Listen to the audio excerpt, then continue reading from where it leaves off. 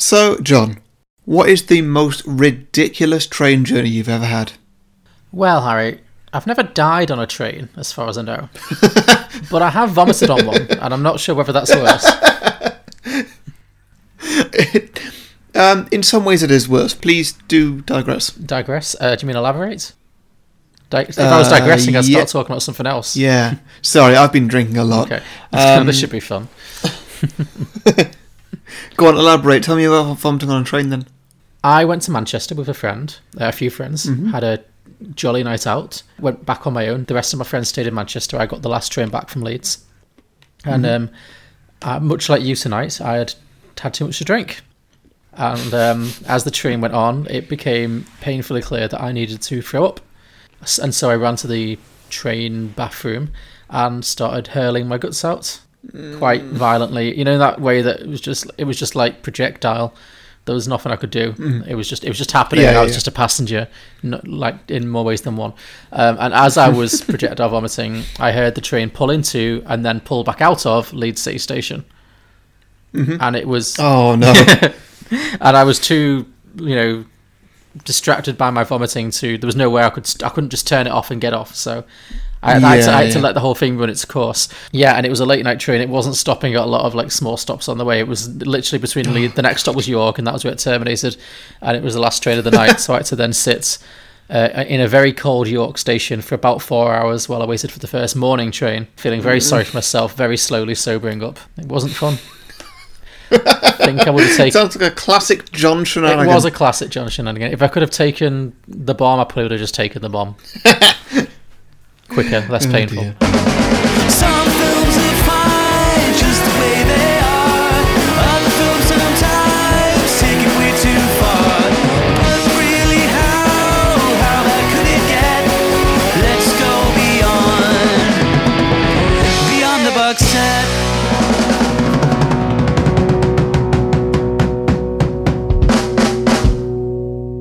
Welcome everybody to Beyond the Box Set, the podcast where me and John pitch prequels, sequels and spin-offs to films that don't have any. That was different. No. you ad-libbed. Yeah, I ad-libbed and then went to the old intro. Let me try that again. Welcome everybody to Beyond the Box Set, the podcast where today we'll be pitching prequels, sequels and spin-offs to Source Code. John, stop grinning at me. I'm just waiting for me to screw up. I'm sorry. We'll also be pitching some drinking games and hearing from my listeners with the submissions they've posted on Facebook and Twitter. But first, we'll talk about some of our favourite moments from this movie and give a bit of a plot summary. I am Harry, the host with the most days spent on trains. That is undeniable. You do spend a lot of time on trains. And joining me as always, the crutch of the podcast, that is John Lucas. I mean, you still can't use that under 25 thing anymore though, can you? The 16 to 25 rail card? Yeah, Harry's 16 to 25 rail card, but now it's that you can't use it anymore, can you? No, that is true. It's But luckily, at about the time that I turned 26, when that rail card became invalid, they introduced a 26 to 30 rail card. Oh God, they did, didn't they? Just in time. And you know what's great? I have the same picture on it. That was going to be my follow-up question. Are you still using that picture? I am still using that 16-year-old picture of me. Sorry, that picture of 16-year-old me looking scruffy as hell. I think it was the day after my 16th birthday and I was having my first hangover or something like that. And, yeah. But the beautiful thing about it is, so it's a 26 to 30 rail card, which I'm allowed to renew for a year the day before my 31st birthday. I'll still be eligible. Meaning that it will expire the day before my 32nd birthday. At that point, that picture will be of me at the age of 16 will be exactly 16 years old. Harry, there's going to come a point where people are just going to stop believing it's you. It bears almost no resemblance to you. Yeah, it's true. Yeah. Anyway, so Source Code. Source Code, yeah. Speaking of turning back the clock. Oh. Yeah, so this was a backup choice, actually. If you listened to last week's episode, we were actually planning to do the film Primer, which neither of us had seen, but which we were both excited for until we watched it, and then you initiated a veto and then I watched it and I fully agreed with the veto. So Okay, good.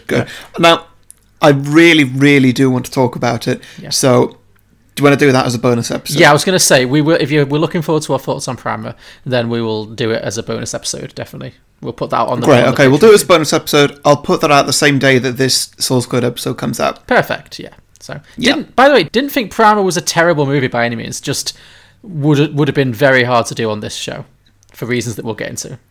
Well, we'll talk about it. Okay, sure. Yeah, we'll discuss this. But anyway, Source Code, Much more. John's backup choice. Yes. Great choice. This was a better choice, definitely. I have seen this before, only once before. I really enjoy it, and this film is ridiculous. You know what? I hadn't seen this before, but I really enjoyed it. I had a good time. Yeah? You know what this film is? This film Yeah. is efficient. Yes, it is. This film Yeah. does its job. It comes in, it's just under 90 minutes. But even not just that, there was not an ounce of fat on this film. It comes in, it does its thing. It doesn't care about plot holes. You know, it's just like No, they not exist. at all. Not at all. It pretty much just acknowledges them and moves on. It's like, you know what? We are here to entertain. Yeah, there's a lot of this film that's really fun and really interesting, and just think about those things. Yeah. And just ignore the other things. Yeah, just put that on a little shelf. Yeah, And just, like, focus for on the good stuff. example, why was the bomber bombing a train? Oh, who knows? It's never... Because humanity is rubble or something? Yeah. No. Why was he bombing? Like, bombing Chicago? I mean, I don't understand it, but at least I understand the concept of, like, bombing a city Sure. with a nuclear device. Why was he bombing a train? What was the idea behind, you know what, I'm going to get on this train for a bit, throw my wallet on the train while I get off at a station. I'm then going to blow up that train and then drive the remaining 25 miles to Chicago really slowly. And I will be literally the only person driving into Chicago because everybody else is evacuating the city because there's a bomb threat because I set up a bomb.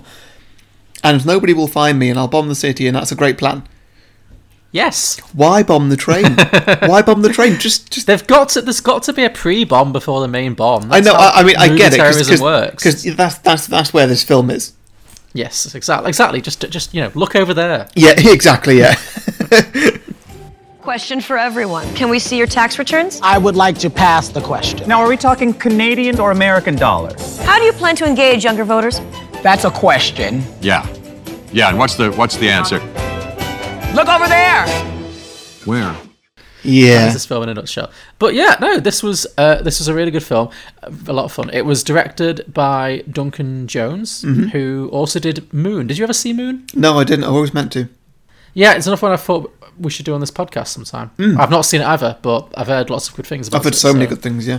Yeah, he did Moon, which was apparently really good. He did this, which is obviously pretty good fun. And then he did the Warcraft, one of those things, movies. That was obviously a complete bomb. Oh, that one that we very clearly avoided in the cinema. Yes. That was Yeah. only a couple of years ago. It was, yeah. And it was recent, yeah. And it Yeah, I think that was Warcraft. Warcraft: The Beginning. That was it, yes. What a great way to start off a franchise. Hey guys, this is a franchise. It is always a mistake to start a franchise with. It's like releasing a greatest hits and calling it Chapter 1. There will be no Chapter 2. The well is dry. Like, Yeah. but yes, so a good call then. Right, one we both enjoyed. Yeah. Do you want me to go in with a plot summary? Go for it. So, I'm going to get out my notes because this film, despite being short and efficient, it is convoluted I mean, I in think places. that's going to be a bit of a theme with this season, is that it's going to be quite difficult Yeah. to do the plot summary because it is so repetitive, but there's detail in the repeats. Yeah, you know what? I was really worried that these Groundhog Day movies would all be the same in many ways, and it would make our episodes samey.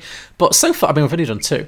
But also, thinking if we had done Primer, like, they all do the time loop thing in such distinct little, in their own ways. They're all going to be both needlessly complicated and probably quite simplistic in their own ways. So, Yeah. we'll see. Yeah. But yes, so as mentioned, Source Code released in 2011, I believe, directed by Duncan Jones of Moon and Being the Son of David Bowie fame, and it stars Jake. Why are you looking at me like that? You're looking at me. I'm just looking at you. It's a Okay, video sorry. call, John. We can turn the video off if you want. No. I thought you were giving me a funny facial expression, but you were okay. You're just drunk. I didn't. It's okay.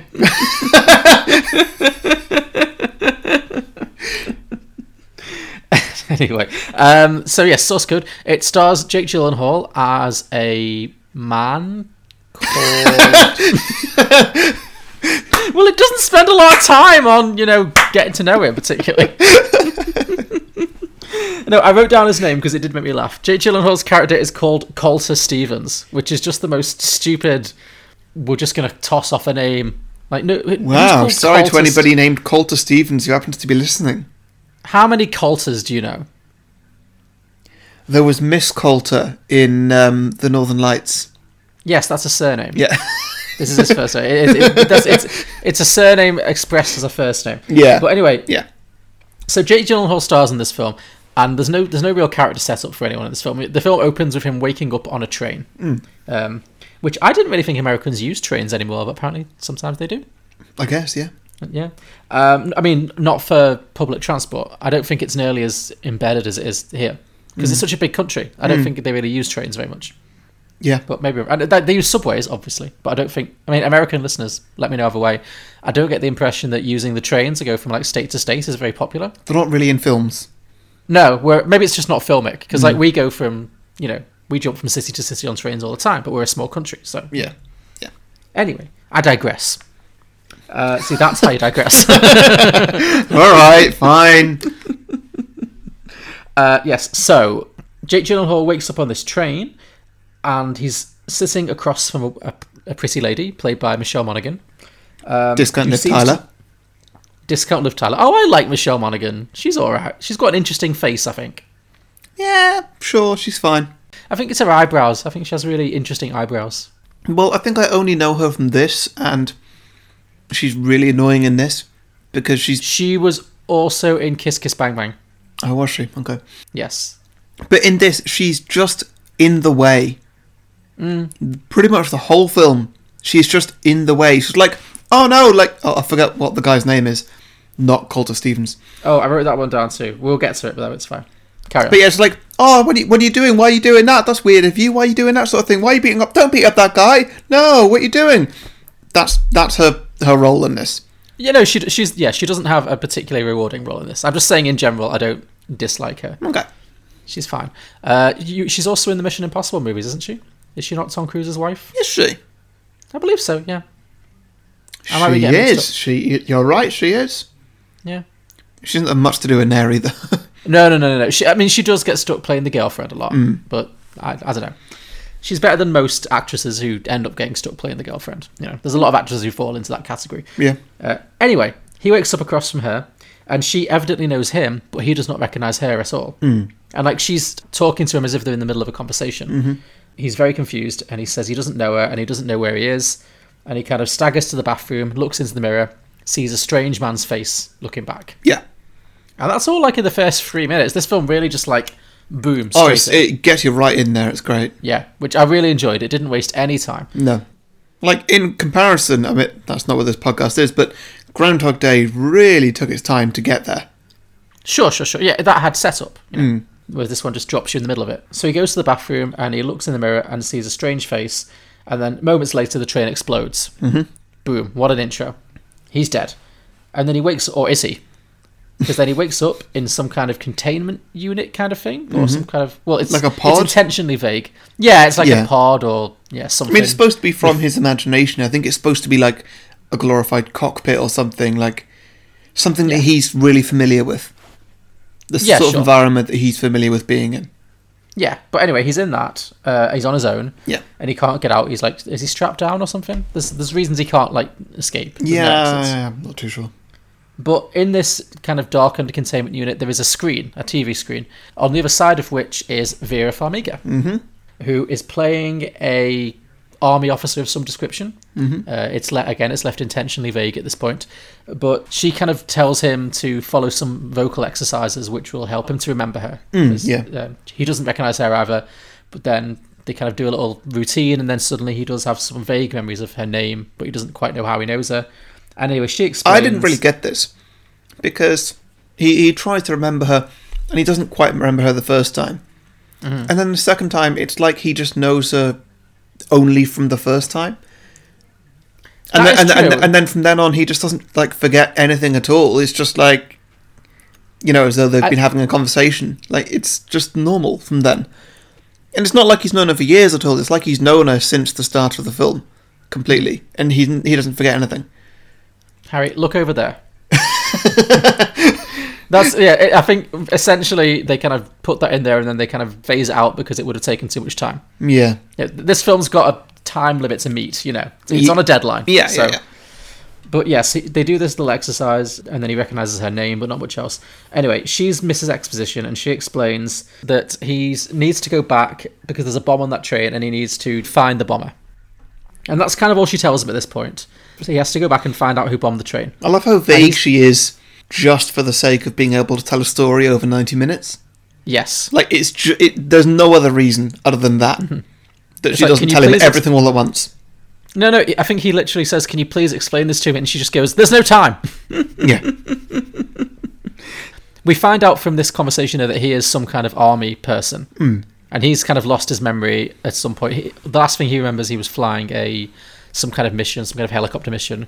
And now he's woken up in this strange situation, in this strange train he doesn't recognise, in this strange body that's not his. And now this woman's telling him you need to go back and find the bomber. So he just assumes he's in some kind of simulation at this point, some kind of military run through. So he goes back again. He's back on the train again, having the exact same conversation. This is where we enter the Groundhog Day scenario. The exact same situation is playing out. He's sat opposite Michelle Monaghan. They have the same conversation. And he has 8 minutes until the train goes. Yeah. So on this second time around, he finds the bomb pretty easily. It's just in a little compartment with the toilets. But he doesn't know how to defuse it. And then he accuses some very stereotypical 80s-looking douchebag of being the person responsible. Guy doing a deal on his laptop, that guy. Guy doing a deal on his laptop while wearing, like, shades with slick black hair. It was just like, yeah, all the stereotypes. Punches him in the jaw, the train blows up, and once again, he is back in the little cell. So this happens a few times, and each time Vera Farmiga explains a little bit more. She kind of explains that it's not a simulation. This is actually a real thing. The train actually did blow up earlier this morning, and it killed a bunch of people. Everyone on board, I guess. And he has taken on the identity of one of the passengers who was killed, and he needs to find the identity of the bomber before a second attack can take place in real life. Yeah. So there's a definite time limit happening here. Why do they think there's going to be a second attack? Maybe the first attack was like a publicity stunt. Maybe the guy's like, there'll be another in an hour or something. You know, like sometimes terrorists do that, especially in movies. They'll be like, this was just a taste. The real deal's happening in an hour. Yeah, I guess. But like normally when that happens, they demand something. Normally it's like, hey, I don't know, give me $2 million. Or this guy just wants to watch the world burn. He doesn't have any agenda. Yeah, but if he just wants to watch the world burn, why give a little teaser explosion first? Look over there. Oh, sorry. So for movies, it's a movie thing. Yeah, no, it's purely he's the movie villain. He needs to be, you know, doing these things just otherwise the film doesn't roll along as easily. But yeah, so they kind of explain. I mean, they don't explain the science of this. So there's Vera Farmiga. They do not. No, they really do not. And then there's also Jeffrey Wright, probably best known from Westworld and various at this other point, things. Yeah. He's in James Bond. Oh, is he? Okay. He plays the American guy. Of course he does. What nationality do you think he was playing in this? I have no idea. I have never heard anybody with a more ridiculous voice than in this film. He was really doing a bit in this, wasn't he? So strange. Yeah. It's like he was trying to do his Westworld character, but like ramped up to 11. No, ramped up to like 50 out of 10. Yeah, he was definitely doing a bit with his voice. It was like he was talking very much like this, like everything was over-pronounced. Everything was very over-pronounced. And I think that the film thought it was very smart with itself by giving him a crutch, but never telling us why. Sure, yeah. But it was a boring detail. It didn't really make any... No, it never played into anything. It was just like...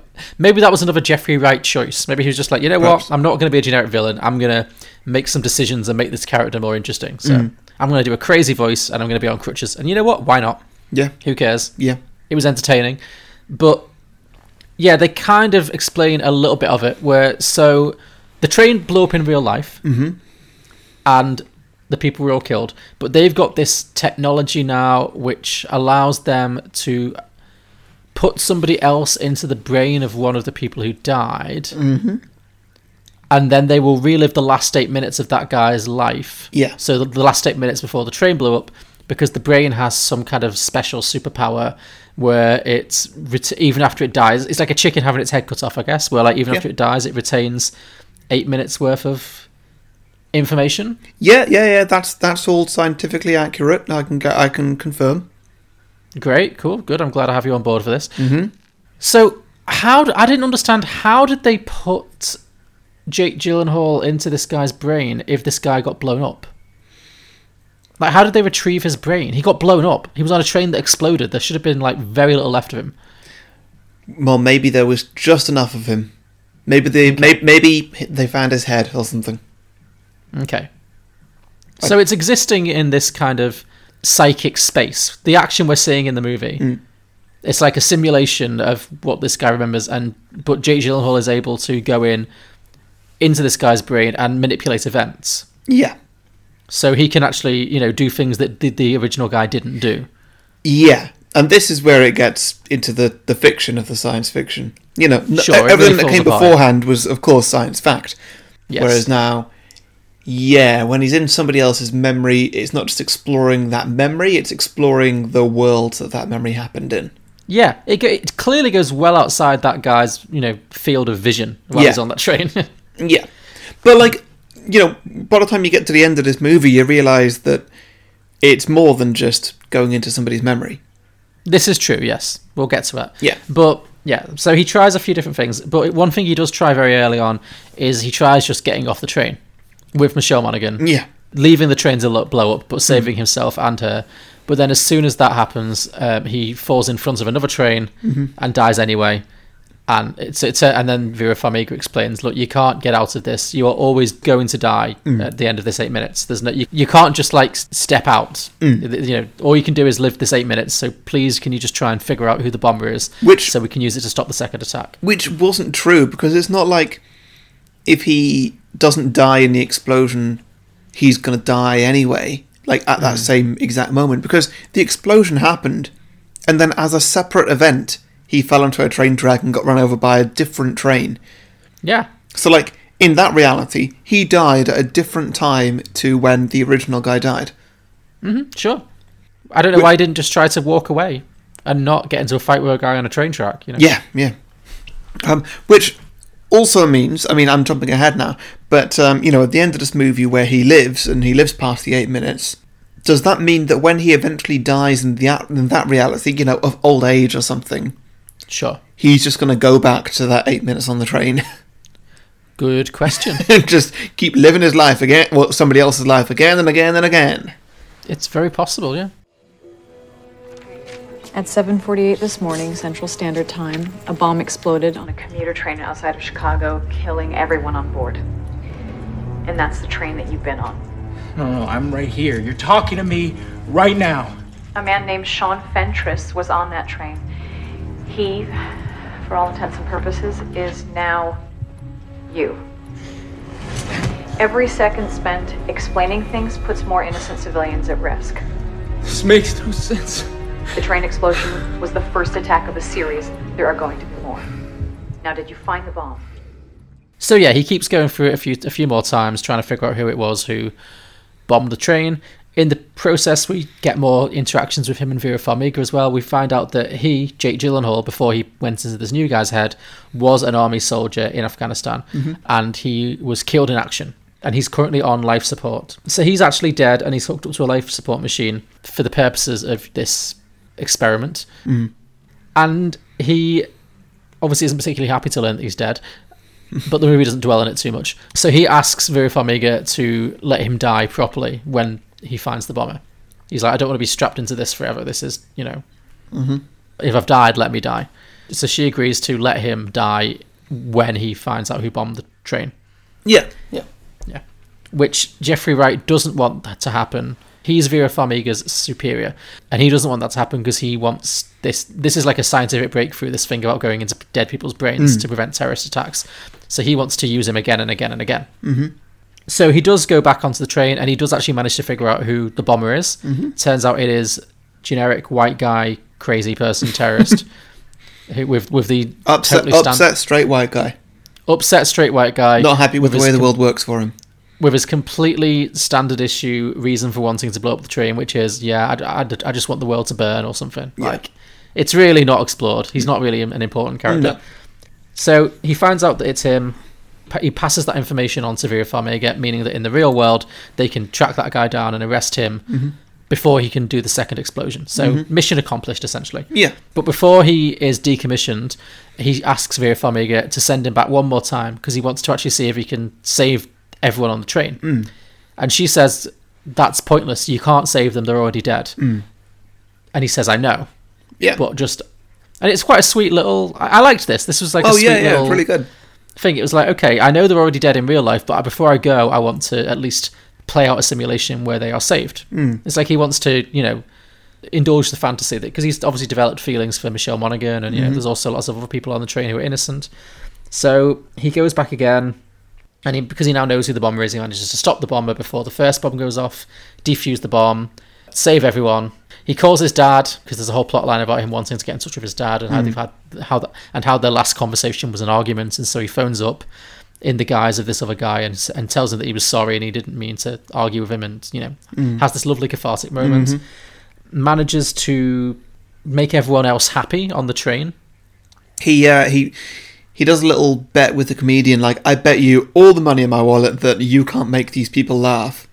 Yeah. And he's like, I will take that bet.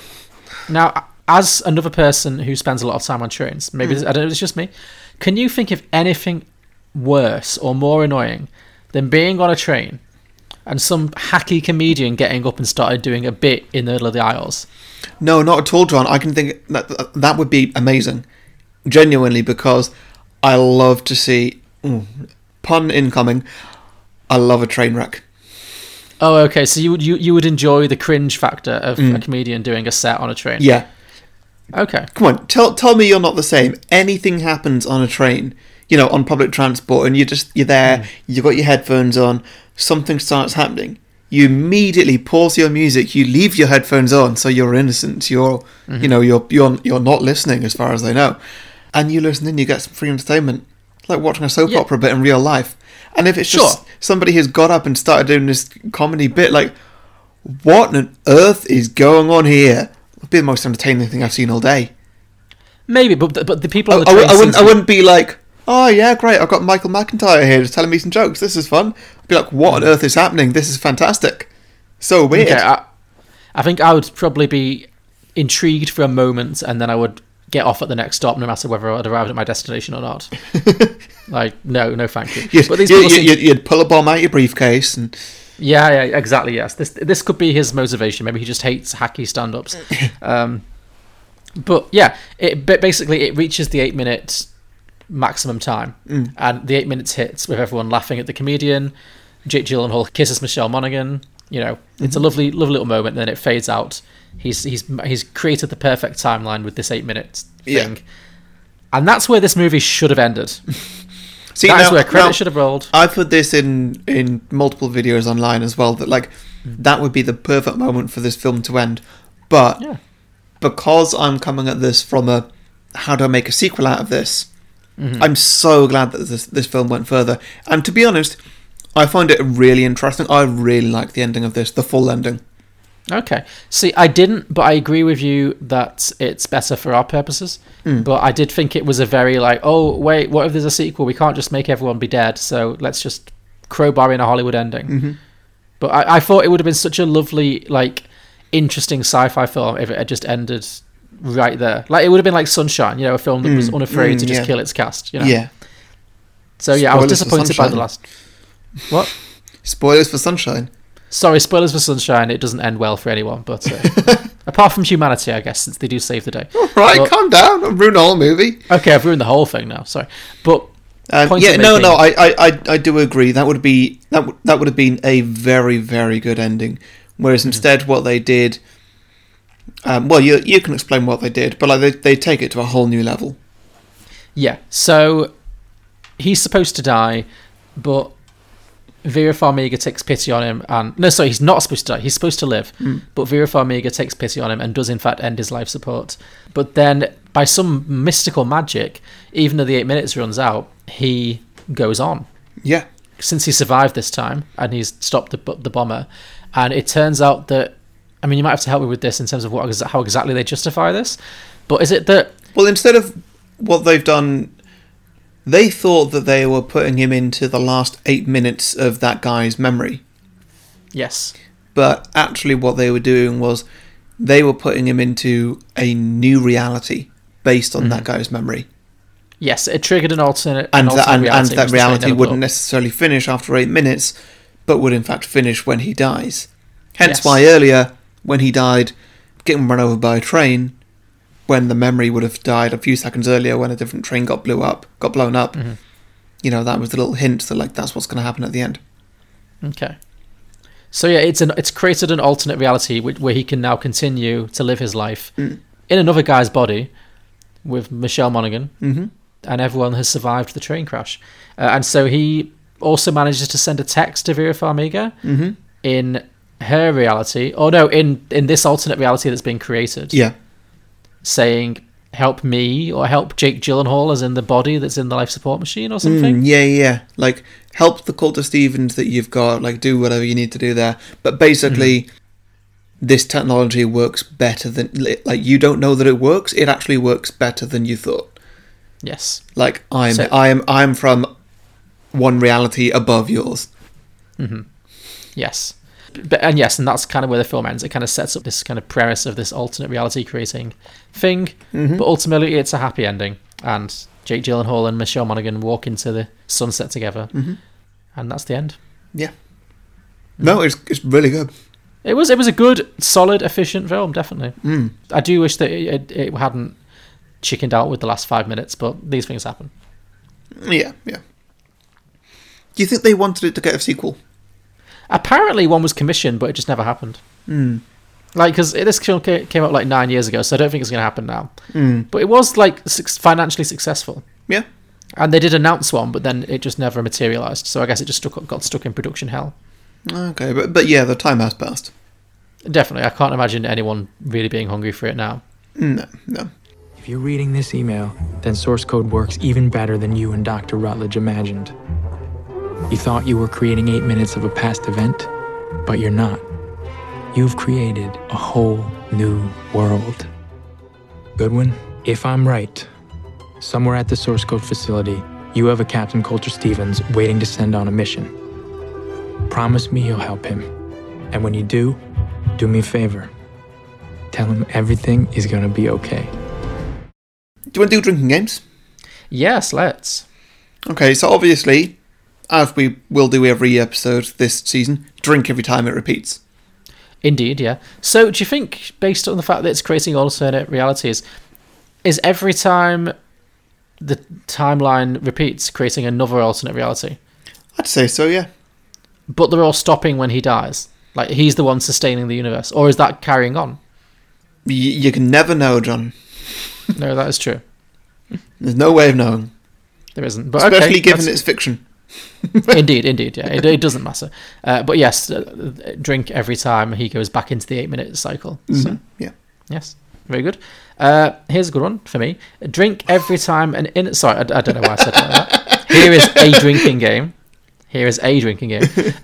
Drink every time an innocent person takes a beating from Jake. Oh, that's the next one I got as well. Drink whenever he assaults or is rude to somebody.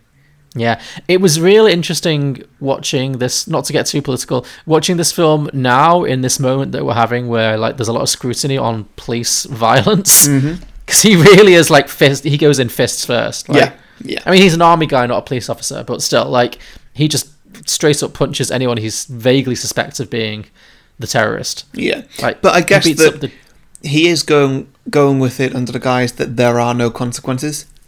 True. Like, if he's wrong, everybody's going to die in 8 minutes, and then he just gets another chance, and he knows it's not that guy. That's very fair. It's not like he's going to traumatise that guy for the rest of his life or anything. No, that's true. He's going to die anyway. But yeah. A lot of characters there's the 80s douchebagger kind of guy. There's the guy who gets off the train who accidentally throws him under the wheels of the other train, and I'm sure there's more. So, and there's the actual terrorist, although he's not innocent. So, yeah, lots of Jake Gyllenhaal quick with his fists in this movie. Drink whenever he ignores Discount Liv Tyler. Oh yeah, sure. He just walks away from her. Yeah. They're in the middle of a conversation. Yeah, I like that. Or just like, could you go and get us some coffees and take like 8 minutes, please? Yeah. You're not needed for this part. Yeah. Yeah, not the most rewarding role for her. No. But yeah. We've kind of touched on it already, but drink every time Jeffrey Wright pronounces a word strangely. Oh yeah, yeah. With his strange over-pronunciations. A lot of that. This is a two-hander. Drink for exposition, and then drink again when that exposition is dodged. They do a lot of like, we'll give you a bit of exposition, and then look over there. Nice. Like, my favourite bit is genuinely an exchange of dialogue that in the film early on, I think Jake Gyllenhaal says something along the lines of, just, can you please explain what's going on? And then Vera Farmiga just replies, every second spent explaining things just puts more innocent civilians at risk. Like, there's no time. Yeah, yeah. Captain, I cannot imagine what you must be feeling right now. But if we're to prevent a second attack, we need to send you back immediately. And, Captain, you cannot deviate from the mission while inside the source code, even to investigate what happened to you. There's only one continuum on this end, and it cannot be unsettled. Well, you know what? I did unsettle it. I called you from the train. Just before the explosion, so 7:46 this morning, they paged you with a call. You may have made that call from the train, but I would never receive it here. It's a different reality, Captain. If the call even went through, it would be received by a different me entirely. This may be difficult for you to hear, but you are a hand on a clock. Understand? We set you, you move forward. We reset you, you move again. And that represents the entirety of your function here. You know what? Next time I'll send you a pizza. I'll see if that makes an impression. Yeah, sure. Okay, so do you want to move on then? Yes, sure.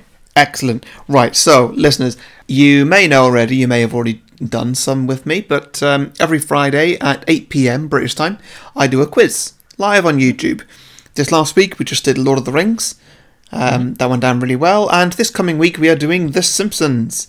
The Simpsons. So John's going to put a little link in the episode notes, but yeah, there'll be a live quiz on YouTube, 8 p.m. British time, on The Simpsons. It's about an hour long, maybe an hour and a quarter or something. It's not too long.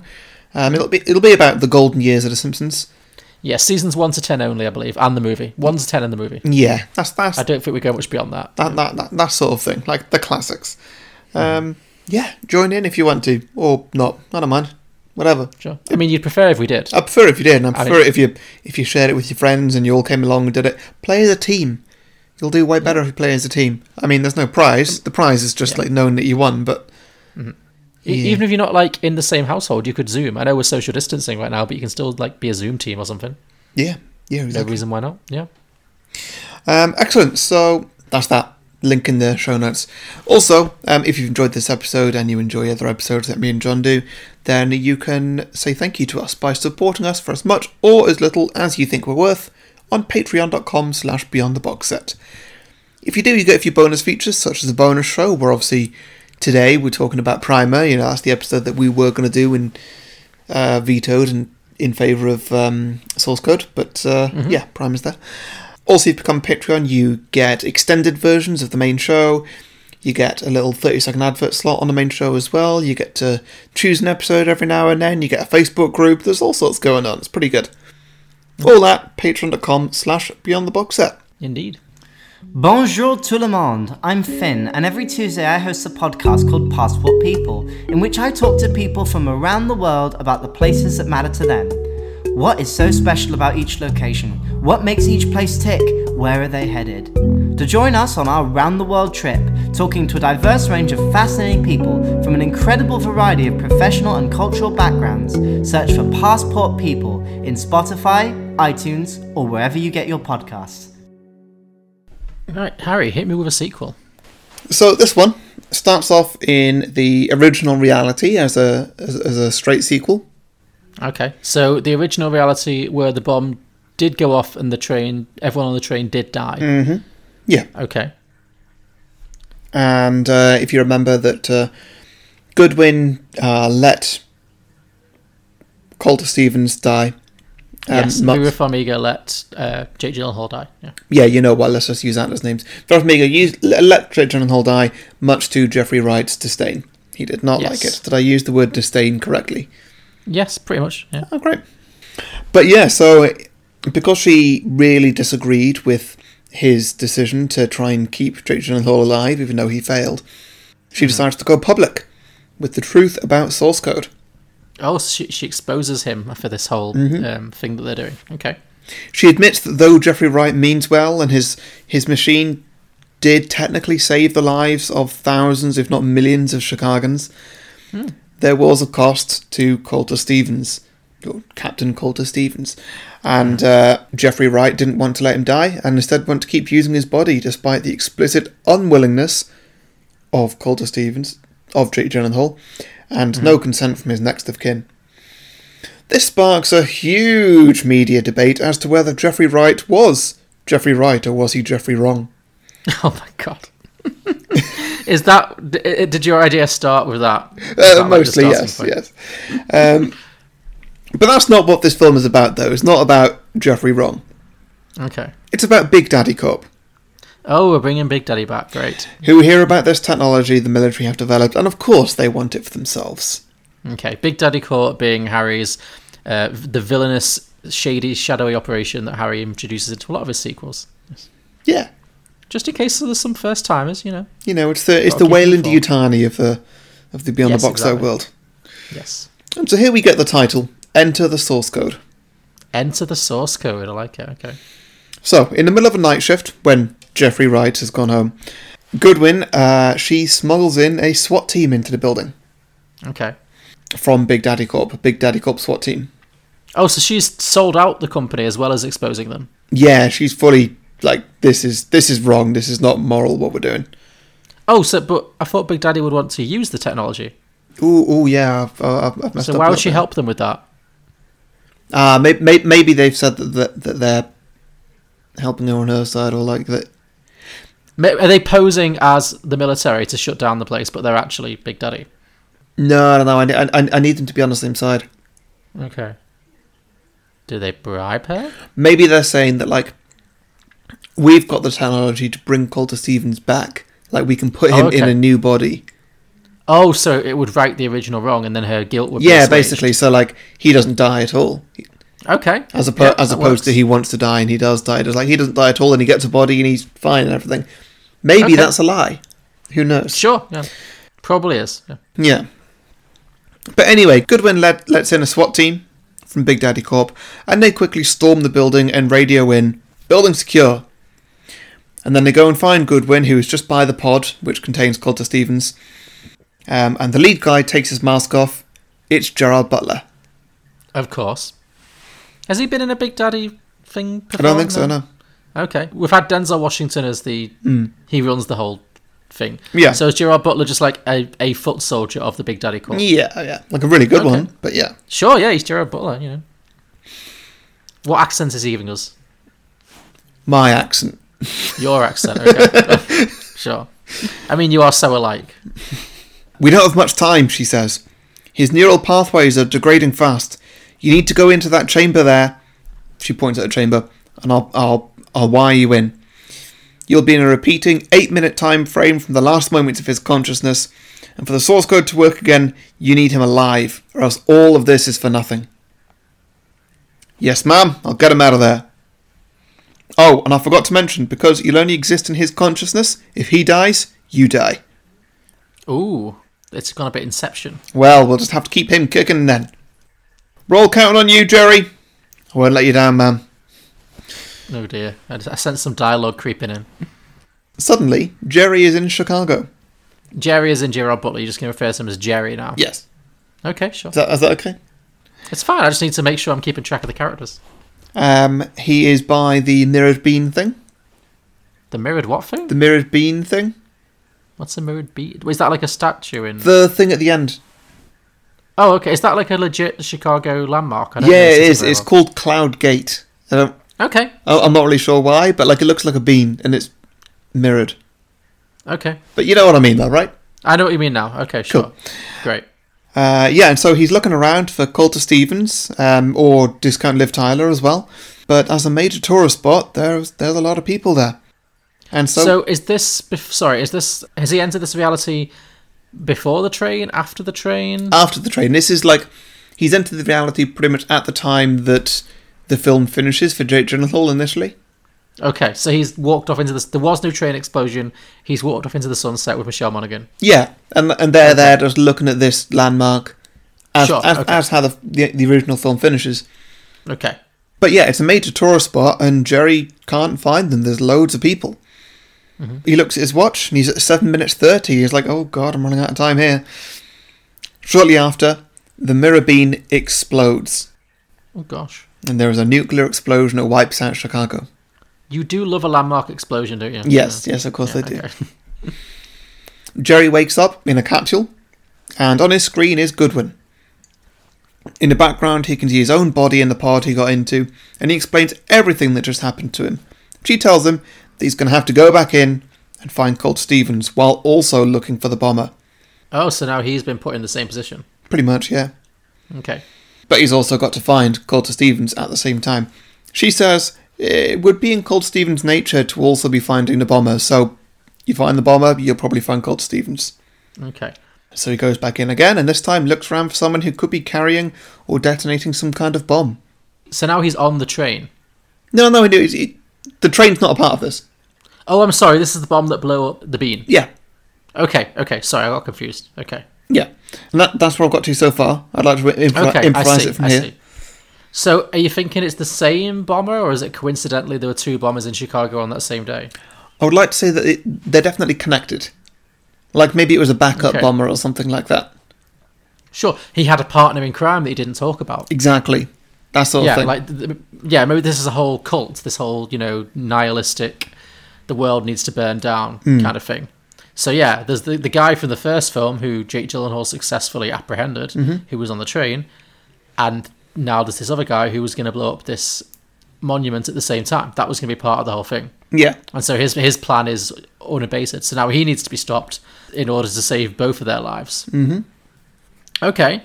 So I'm guessing Gerard Butler, or Jerry, as you've decided to call him, has to go through this a few times. Like he's going to fail a few times and die, right? Yeah, definitely. Like he's going to find out where the bomb's coming from or something. Maybe he's going to have some suspicions as to who the bomber is. He'll repeat some of those plots. And eventually he will find the bomber. I'd say fairly quickly he finds the bomber.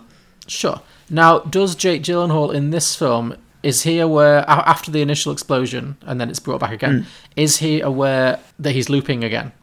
Or is he, because you know how everyone else in the film doesn't realise they're in a loop? Does he know? I would say that no, he doesn't know. Okay. But when Gerard Butler finally does meet him, maybe he just... They know that he is on that city square, so he does eventually bump into him after maybe finding the bomber or something. Sure. And then Gerard Butler explains everything, just like, you're Captain Colt Stevens, this is the situation, I'm repeating this 8-minute loop, there's a bomb going to go off there, that guy's the bomber. Yeah, exactly. Because, I was thinking this could be a good, buddy cop thriller. I think Jake Gyllenhaal and Gerard Butler they've never done anything together, have they, film-wise? I don't know. No, but I feel like they would be a good odd couple, Yeah, sure. So he has to explain quickly every time the bomb goes off, and Gerard Butler goes back into the loop. He has to find Coulter, and obviously after the first time he knows where he is. It's easy to find him. He has to make him understand very quickly in this 8-minute period, or however long it is, that. That time loop you just got out of, I'm in another one now, so you need to help me. Yeah. And then they work together to find the actual bomber. I mean, that's a good kind of principle. I mean, do you want to carry it through to some kind of conclusion, or are you happy just with that as a setup? Yeah, I had some more little ideas. I mean, one of them, which I'm obviously not building into this, is that Jake Gyllenhaal, think of this as a different story. Okay. Is that Jake Gyllenhaal, after suddenly getting his happy ending, realises he doesn't actually have any identity. Because I'll stop you there because that's my sequel. Is it? Okay, great. Okay, well we'll get into this then. That's going to be fun. Yeah, there was that. Was there something else I was going to do? Oh, I don't know. But yeah, basically they find a way to get Jake Gyllenhaal out, and that's going to be the way that Big Daddy managed to get this technology, is they get Jake Gyllenhaal's consciousness. Maybe that was the key to this. Oh, so he gets extracted from this alternate reality that he got into, and now he's back in the original reality, or one of the realities? Yeah, that's right. Okay. And Gerard Butler is out as well, and they're both just okay. I mean, for a while I was going to have it that the army raids the building that they're in the original reality. And they shoot at the place. Maybe they shoot Goodwin dead or something. They also shoot up Gerard Butler's body a bit, just in the crossfire, not deliberately. And so he is now going to die. And his only way that he can survive is by living in this reality. Sure. And so, like, at that point, Jake Gyllenhaal says to him, "Hey man, it can work. Like, I've done it. I'm here. I'm alive. My body's dead. So if your body's about to die, well, you can just come and live here with me." Yeah, just steal somebody else's body, though. Yeah, but maybe the only viable candidate, the only viable body Gerard Butler can take is Michelle Monaghan. Nice. Yeah. Yeah, which is obviously pretty shit for Jake, but you know what can you do? So then you've got, so then you've got Gerard Butler, this giant, hulk of a man. In the very petite body of Michelle Monaghan, and that's how he has to live his life from now on. Very good. That's very Jumanji. Yes, exactly. Yeah, I like it. That. So, like, loosely, that is Stealing Source Code. Stealing Source Code. Good title as well. Oh, thank you. So, yeah, very good. I like that a lot. That's got a load of potential. Okay, so on to mine, and as I kind of touched on, my idea is definitely along similar lines to something you came up with. It's also a direct sequel. It picks up immediately after the original. So Colter Stevens, the Jake Gyllenhaal character, gets off the train with Michelle Monaghan and assumes the identity of the teacher whose body he jumped into, who was a guy called Sean Fentress. Yeah. That's the name they gave him, Sean Fentress. But he finds out, because this was the thing I thought as well. It's like, okay, he's walking off, but he's not in his own old body. He's just adopted this guy's... He's stolen a guy's personality, basically. Like, where did that guy go? If he lived, where did he go? I don't think he's around anymore. Well, anyway, so Jake Gyllenhaal and Michelle Monaghan, they get off the train. They're very happy. They walk off arm in arm into the sunset. But then he actually gets home and realizes he has to adopt this whole life of Sean Fentress. And not only is he in Sean Fentress's body, also he doesn't recognize anybody in Sean Fentress's life, like family, friends, relatives, colleagues. He doesn't recognize it. He has no memory of this guy's life. He has to pick it up from scratch. And like, even Michelle Monaghan doesn't know what's happened. Like, at no point does he, apart from the first time when they both die, at no point in the final reality that we see does he make her understand who he is. He just says, "Hey, what would you do if you only had 8 minutes to live? Why don't we kiss?" Like, that's as much as she knows. Yeah. So she still thinks he's just this guy she's been friends with for a while. So she's as clueless as anyone. So what he finds out as he tries to, adapt himself to this guy's life. And I think you could either play this as like a weird thriller or a comedy, or maybe a bit of both. Okay, yeah. Like, this guy trying to like figure out the identity of the guy he's living in, without giving away the game away that he doesn't, that he's not supposed to be there. But yeah, like imagine you just get dropped into someone else's body and you don't know where they live, you don't know any of their passwords. I was thinking that, like, they don't know any PIN codes or anything. Like, my plan following that plot line was that Jake Gyllenhaal was very quickly just going to be homeless. Like, he had $150 or something that he gave to a comedian. That's it. True, yeah. They don't have contactless in America. Like, on car payments. No, I know, it's crazy, yeah. So, like, he couldn't buy anything at all. True. Well, in my reality, he does manage to get home. Or to Sean Fentress's home, the guy whose body he's now living in. Sure. Maybe Michelle Monaghan knows where he lives and he just manages to, wing it. But, yeah, he finds that he's constantly blanking people because he doesn't know who he knows and who he doesn't know. So that's quite strange behaviour. Also, he has to go back to work. And I think it was mentioned in the film that the character of Sean Fentress was a teacher. Yeah. But, so, I'm saying that he soon learns that he wasn't just like a bog standard like school teacher. Not there's anything wrong with that. He's a professor of classical literature at the local college. Okay. Yeah. And also, because like I'm thinking Jake Gyllenhaal in this film, he's an army guy. I mean, and I'm guessing he probably isn't a big reader. He's not particularly like an intellectual character. So, he suddenly has to like try and teach classical literature, which he is not suited to doing. So again, you could really play this for laughs. The teacher completely out of his depth, trying to fake it till he makes it. And he can't ask anyone about this stuff because there's literally nobody he can confide in. because doing so would be to say, well, look, the person you think I am, he's dead. I've just like stolen his body. You know, that you know, your best friend or your son, your daughter, your whatever. Yeah, he's dead, and I've taken his I'm walking around in his corpse essentially. So, want to help me? You know, the answer would be no. So yeah, he can't ask anyone about this stuff. He's just trying to figure it out. And I'm thinking there's other things, like maybe the Sean Fentress guy was also a big like Dungeons and Dragons nerd, and he has no idea how to play, so he has to like play with his friends. And yeah, I'm just thinking of like bits you could do to like, you know, make this work. Anyway, obviously it doesn't take long before his behavior, you know, not recognizing people, not doing his job well, not knowing anything that he previously knew, starts to arouse suspicion among his friends and family. They're like, wait, Sean's acting really weird lately. And even Michelle Monaghan, despite being very charmed by his behaviour on the train, starts to look at it on a new light. She's like, well, he was acting quite erratic. You know, he was like, what would you do with 8 minutes to live? And he kissed me out of nowhere, and we got off the train when we shouldn't have. Yeah. And she's like, oh, actually, maybe that wasn't just him being charmingly off the cuff. Maybe he was suffering some kind of mental health breakdown that he's continuing to suffer from. So they have kind of an intervention, like his closest friends and family stage an intervention, and they're like, Sean, we think you might need to get some help. You know, you're clearly going through some kind of episode right now. So he's kind of cornered, and he tries explaining to Michelle Monaghan the truth. So he tries to tell her, you know, oh, actually, Sean Fentress is dead, and I was put in his body by a strange military experiment, and I had to stop a bombing, and I did, and now I'm just living in his life but this is a parallel universe. This isn't the real world. So he tells her he weaves her this whole tale. And of course, that just makes him seem even more crazy, you know, because it just sounds like the ravings of a lunatic, you know. So convinced now that he's experiencing a full kind of psychotic episode, Michelle Monaghan and his family reluctantly have Coulter committed to a mental health facility for, you know, observation and treatment.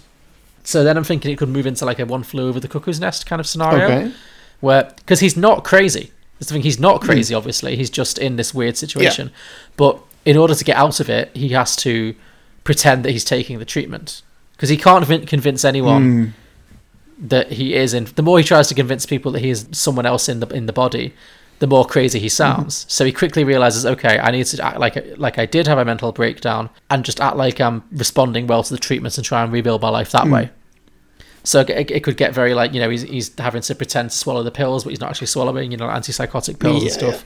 He's just trying to go along with it and say all the right things in therapy, and, you know, make it seem like he's making good progress, and like wait it out. And I'm thinking a few weeks of this go by, and he does manage to convince people that he's making good progress. Maybe Michelle Monaghan visits him a few times. It's like, you seem better. It seems like you're your old self again, you know, maybe you can come out soon. It's all going pretty well, until one day a new patient walks into the ward. And that new patient is Jake Gyllenhaal. Like his old body. Right, okay. So, and what I'm thinking is it like full body Jake Gyllenhaal?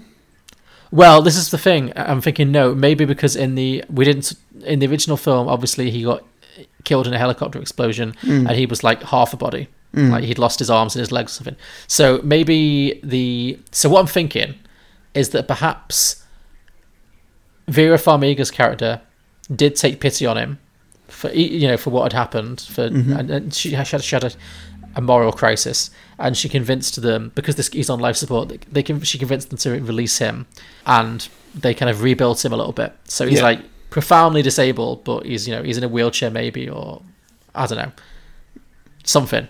Yeah. But he's alive. And also, crucially, another thing they didn't realize, when they put Jake Gyllenhaal's consciousness into Sean Fentress, into the school teacher, when they put Jake Coulter, was his name Jake Coulter?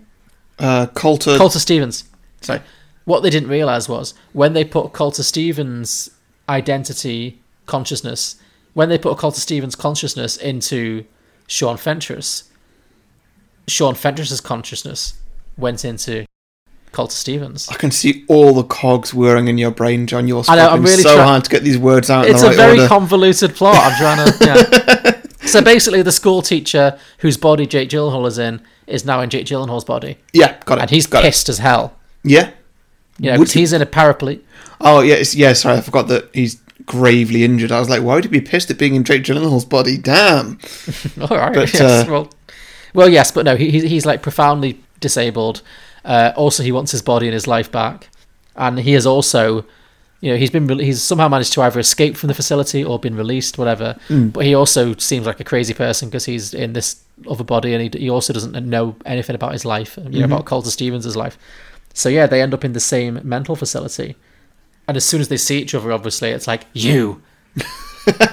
And that's where I kind of ran out. So I was hoping we could brainstorm. I mean, you could just leave it on a cliffhanger. Maybe set up for a trilogy. You could, but... ooh. I don't know. I think they need to go back to Goodwin. Oh, is that the plan? So the two of them escape the mental facility? I think the two of them are just like, okay, look, this isn't ideal for anybody.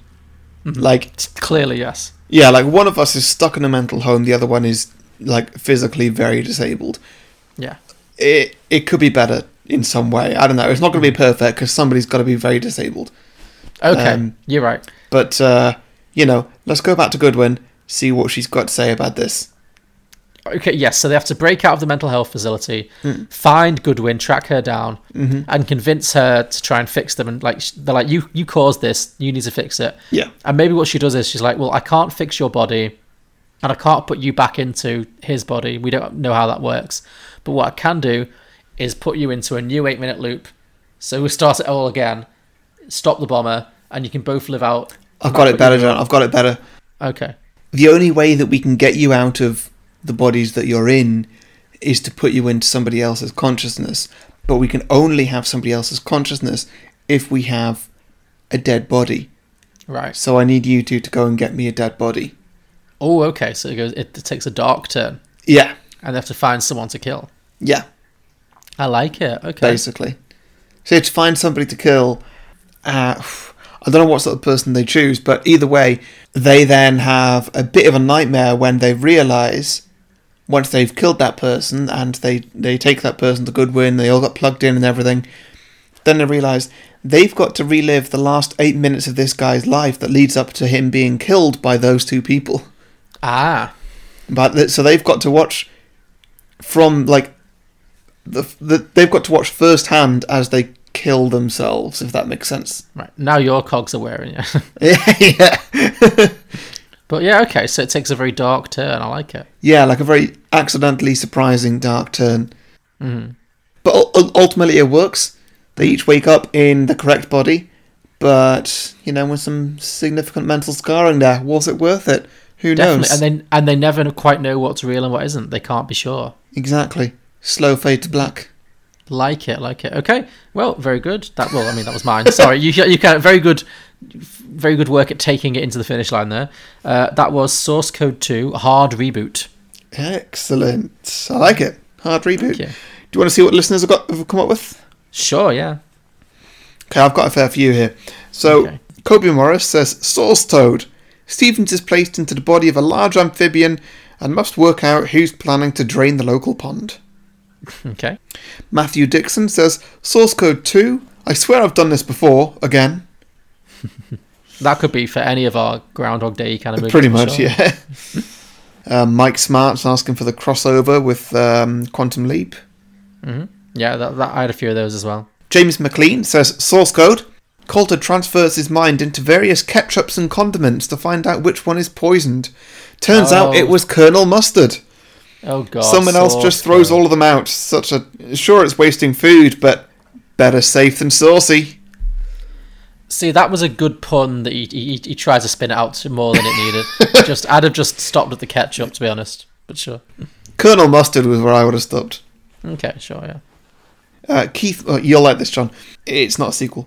Keith Murphy says, I went to a screening of this where the writer held a Q&A afterwards, and somebody asked him, what happened to the teacher now that Stevens took over his body and went on living?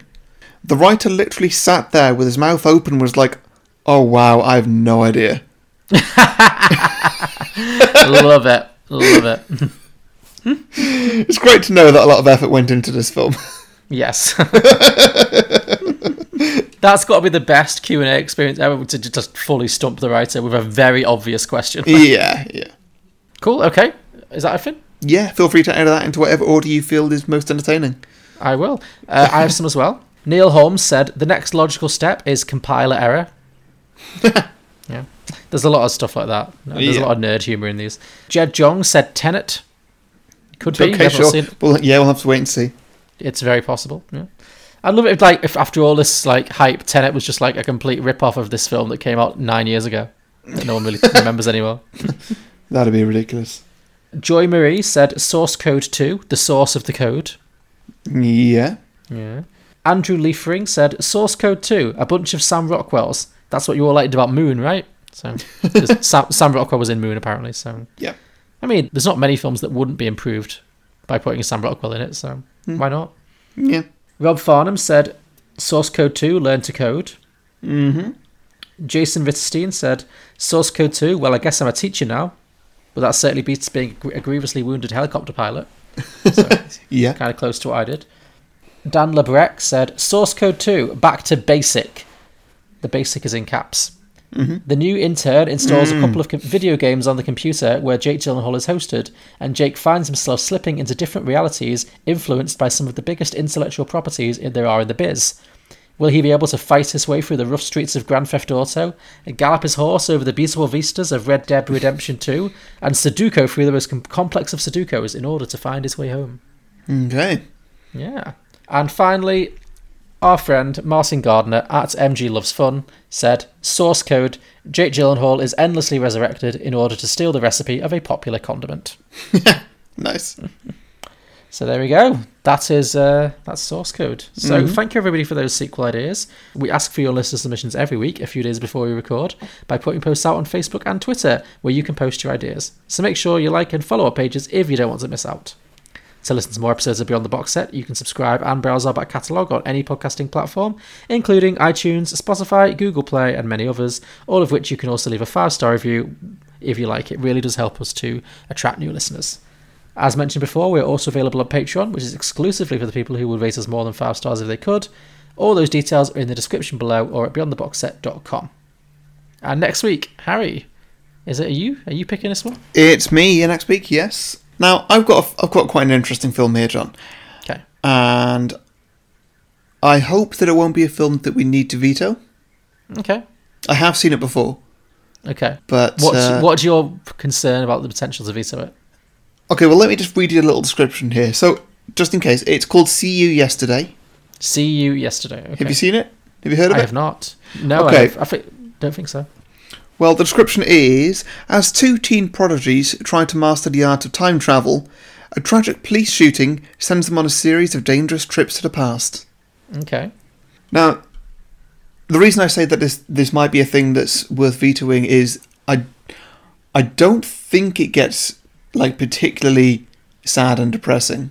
Okay. But the crux of the story is about a black man getting shot by the police. Oh gosh. Okay. But the main part of the story is these 2 teenagers have invented a time machine, and then, oh, by the way, her big brother gets shot by the police, and so she's trying to stop that happen again and again and again. Okay. Well, it sounds timely. Let's watch it, and then we'll see if we think we can do it respectfully in the current climate. We don't I'm genuinely not trying to pick a thematic film just because of what's going on in the world right now. This just came up because it comes up in this season. Okay, no, sure, we'll give it a go. Yeah, so join us next week for See You Yesterday. Interesting, yeah, can't wait. Cool. Well, thanks a lot. See you next week. Bye. Bye.